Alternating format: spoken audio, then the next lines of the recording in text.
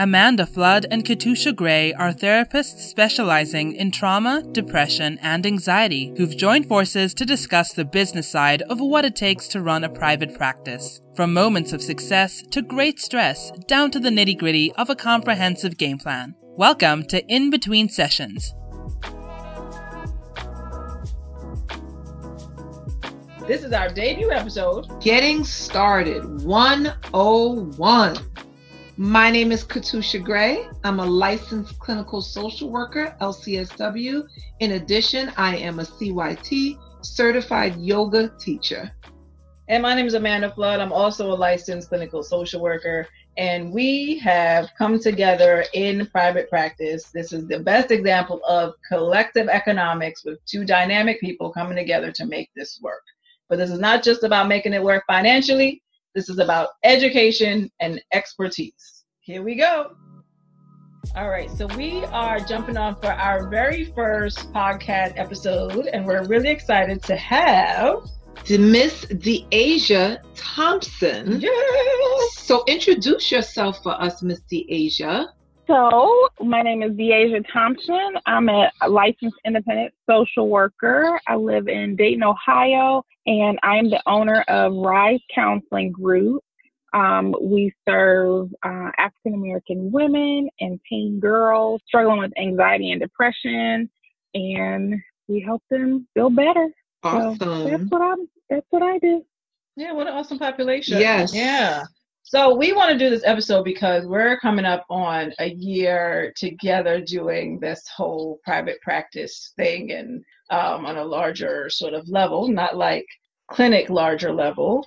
But we want to talk about like our experiences because a lot of people want to get into private practice. Yes, and I don't think people really understand the grind of it all. Yes, it's great to own your own business. Mm-hmm. Yes, it's great to go out there and put yourself out there, but it is a tremendous responsibility, one that people do not really prepare you for right. or actually talk to you about. No, you hear the glam stuff, Absolutely. right? You see the pretty couches and the pictures, which is awesome. Everybody wants that. You hear the, oh, I'm a six-figure therapist. Mm-hmm. But you don't hear the in-betweens, like my landlord sucks ass, right? Yes. And I just got that rent bill, and we didn't have enough patience to see this month, like, to cover this rent.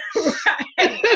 Okay. Right. You know, and even starting up, it's not like just you pay rent and you walk into this space. Absolutely. It's furnishing the space. It's now I have an internet bill. I have the light bill. And depending on your agreement, like we pay our own light and water, right? and gas. And there's still a community light bill too. So there's all these miscellaneous expenses that, you know, now the bill is ticking Absolutely up. What was most surprising to you in your like first year? I think for me, it was being by myself.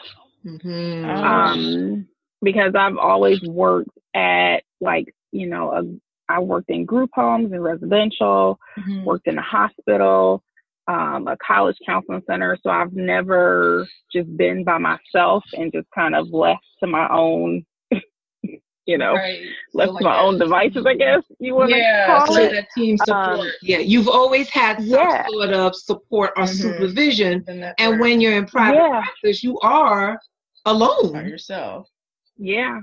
And I think it takes a lot of discipline to, you know, because you have to hold yourself accountable because it's like, look, like you have to come in, you have to see your clients because this is how you're paying the bills now. You don't have it where, you know, it's like if you don't go in, you don't get paid. You don't get the sick days the way that you got them, you know, before at another job where you can, you know, if you're sick, you at least know, oh, I'm good because I have at least my 8 hours or, you know, whatever. That's not the case. And so you have to, you know, make some calculated choices. But ultimately, you got to go in. You have to be there. And be present. And so, and be present. Yeah. And be present. Yes, definitely. But it just kind of being, you know, being by yourself and not having the level of support that you do, you know, when you have a team, being at an agency or somewhere else. Yeah, I think it was different. It was different. Right. And I guess you may not anticipate that when you're thinking about it, so you're just kind of thinking, again, like Office Space, I go in and I do it. Right. But there's something to be said about having someone to talk to. Like we do this together, and it's been awesome because like we have each other to bounce things off of, and to even just talk about the crazy. Absolutely. And we get it in like a different way, Yeah. right? Like, as therapists, we get it uniquely, and we can't really vent to people in the same way. And now as like a business owner on top of that, like we totally get each other in the struggle, both business-wise and as therapists trying to figure this out. It's like you need that place and that person too. And personally. And that business owner side, you have to always be on. Absolutely. And personally, I find that the struggle is real when you are a business owner and you're trying to still manage your own individual life, your children, your spouse, your friends, your family, when you're still in this business hustle that takes up a lot of your time. Yeah. And I can absolutely appreciate the flexibility of, being able to work how I want to work. I've created a schedule that works for me. It allows me to be able to take my kids to soccer or to, go somewhere if I want to go somewhere. Like Fridays, I'm off. I have, 2 late evenings that I serve clients. But then, 2 days a week, I'm done by 4. And Fridays, I don't see anybody. Weekends, I don't see anybody. And I love that. But then there is a trade-off on that because there are certain things that you have to do. Like you still have to do your billing. You still have to make sure you're doing your marketing. You still have to be planning for the next quarter. You still have to be doing, all these little things that people aren't really thinking about and they don't necessarily see. And so even though they don't see it, it's still being done, but behind the scenes, you still have to get up and go to work that next morning. Like, hey, so how are you doing today? And and be of service to other folks. So, right. And you said like a couple of great things. I think even planning and being able to plan ahead, and there's a business side to this. And as therapists, we're not always great business people. We come from like a helping place and a giving place. But that has to kind of change a little bit as a business person to really respect those numbers, which is really kind of guiding if this is really going to work for you. And that takes a little bit of skill as well. Right. Absolutely. Yeah. And then finding sort of kind of that balance. Which is a skill too. It's a skill too. And it's a hard skill. And you don't always get it because for me, there's been times that me and Amanda have spoken, and we are burned out. And we're like, well, who made us decide that we're going to get into private practice and do this whole group thing? I say that every day. Like, who said that we wanted to be boss ladies? Right. We could have just walked in, seen our clients, and left, but no. And paid $200 a month and kept it going. Yeah. It has its trade-offs. Like there's lots of positives, like you're saying, like the flexibility with your schedule, the things that you can do, and even just seeing change with people in a different capacity is wonderful. And to know you can come and go when you please, like that, those are amazing things. But it definitely comes at a cost. Absolutely. You talked about behind the scenes stuff. We do a lot of we are the cleaners here. Absolutely. We take out the trash. Absolutely. We have to get vacuum. We have to get water. We have to get toiletries. We have to get cleaning supplies. People don't tell you all about that. Right. When we they don't. They don't. Pretty walls. We had to paint. Literally. Right. Because when we saw the cost I didn't paint. I didn't do that. We could pay for this ourselves. Let's just do it. And we was up in here painting. And I think those are the things that folks don't really tell you to plan for too. Like you got to think about how are you going to get to what you want? Because it's not just as simple as walking in the door. Absolutely. And once you're in the door, there's unique challenges. As well. Absolutely. It's been one of the biggest challenges too. Yeah. Did you have any difficulties with your landlord? So I actually have a great landlord. Nice.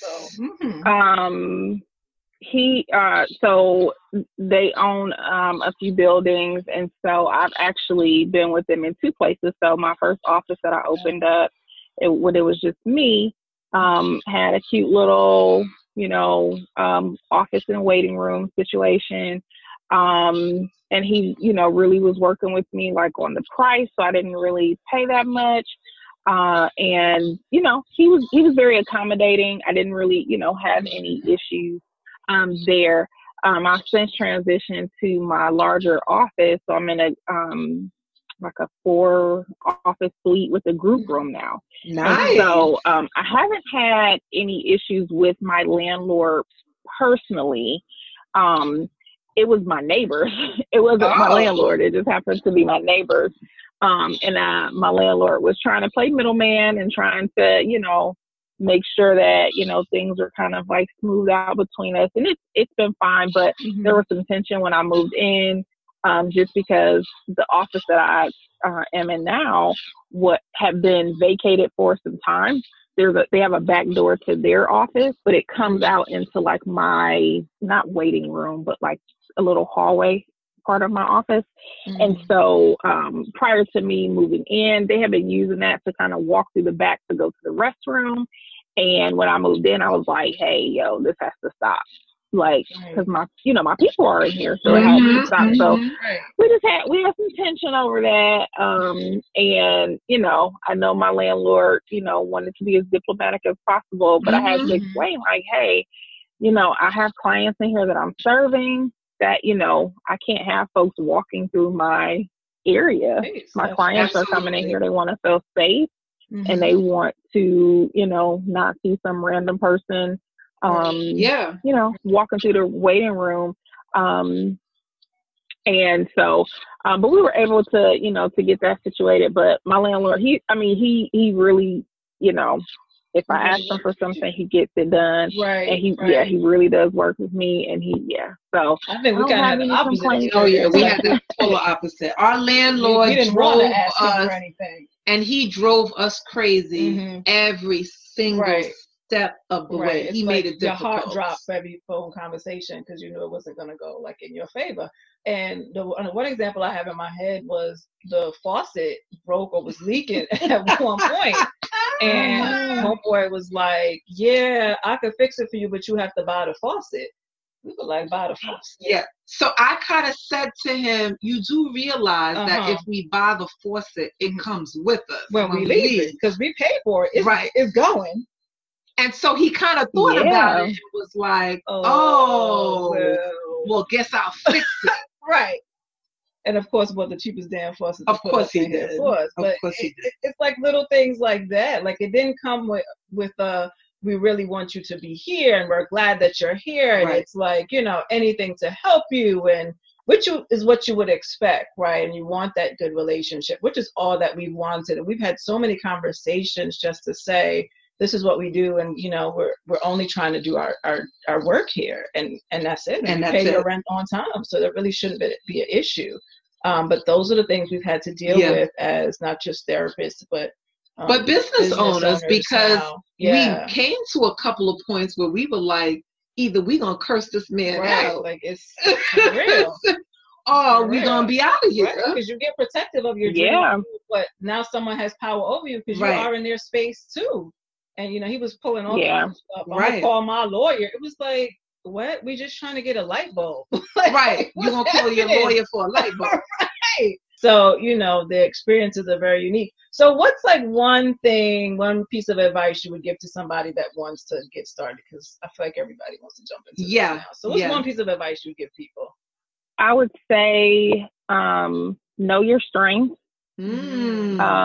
So if if you're not necessarily a good money manager, you might need an accountant. That's true. If you are not necessarily maybe the best with marketing, like you might need a social media person, or like an intern or somebody to kind of help you out with that. Right. and I know a lot of times when we start out, we are bootstrapping a lot, and Right. I don't think there's anything wrong with that. Like, we all have to, get to that place where we can do, Right. pay folks. But, if there's something that is just absolutely not your strength, and you can, maybe outsource it in some capacity, if you can use an intern or something like that, then do so. There are ways to, kind of to do those things, but just know your strengths, and because you don't want to be stressed out about stuff that you already know. You like, I'm not really great at this, but I know it's necessary. So if you can save yourself the stress and anxiety and worry about this one thing that you may not be great at, and have somebody help you, do that. But you got to know yourself to do that. So right. I think that's a really good point. Right. Yeah. And thinking about private practice, knowing your strengths and knowing what you're capable of doing versus what you're not capable of doing. Absolutely. And being honest with yourself about that. Right. Right. Right. And that goes, I think, not just across business, but even in your skill, because that's another thing that we've seen. Absolutely. Folks kind of getting into this, but they don't even have the really good clinical skills to really work with folks too. So you really have to reassess yourself. But Deasia, thank you for your time. I really appreciate you coming on with us. Thank you so much. No problem. Thank you for having me. All right, so that's been some really good information, and as we come to the close of our first year, I hope that you guys can really take a lot from us. Absolutely. And I really hope that you guys take away not jumping into private practice, because you might drown. Might just drown. You got to know what you're jumping into, right? You got to know what you're jumping into. This water might be a little bit deeper, right? Than what you imagined it would be. Okay, because some days we still help me, please. Help me, Lord, please. I'm retired. Oh my God. Yes. Right. Like she said, there's things that still have to get done. Right. From a business perspective as well. And I love that. Use your strength in your favor too. Yeah. All right. Awesome. And thank you guys for joining us. And we hope that you will continue to join us for In Between the Sessions. Stay tuned. That's our bell. Ooh, we have to go. Gotta go. Next patient's here. Next patient is here. We're on the clock. We go on the clock. Thank you for joining us. Be right with Until next time. Thank you for catching us on In Between the Sessions. We've got so much more to talk about, landlords to leaks, to contractors that come in high, to assistants that quit because their mommy says they can't come and work with us. Oh my God. To marketing, to the serious stuff. How do you deal with this client in front of you and all the stressors that come with this new venture? We thank you for listening to us. Please continue to listen to us. Don't forget to follow us on MM Holistic Services. And at Therapy is Dope. Make sure you let us know that you're listening.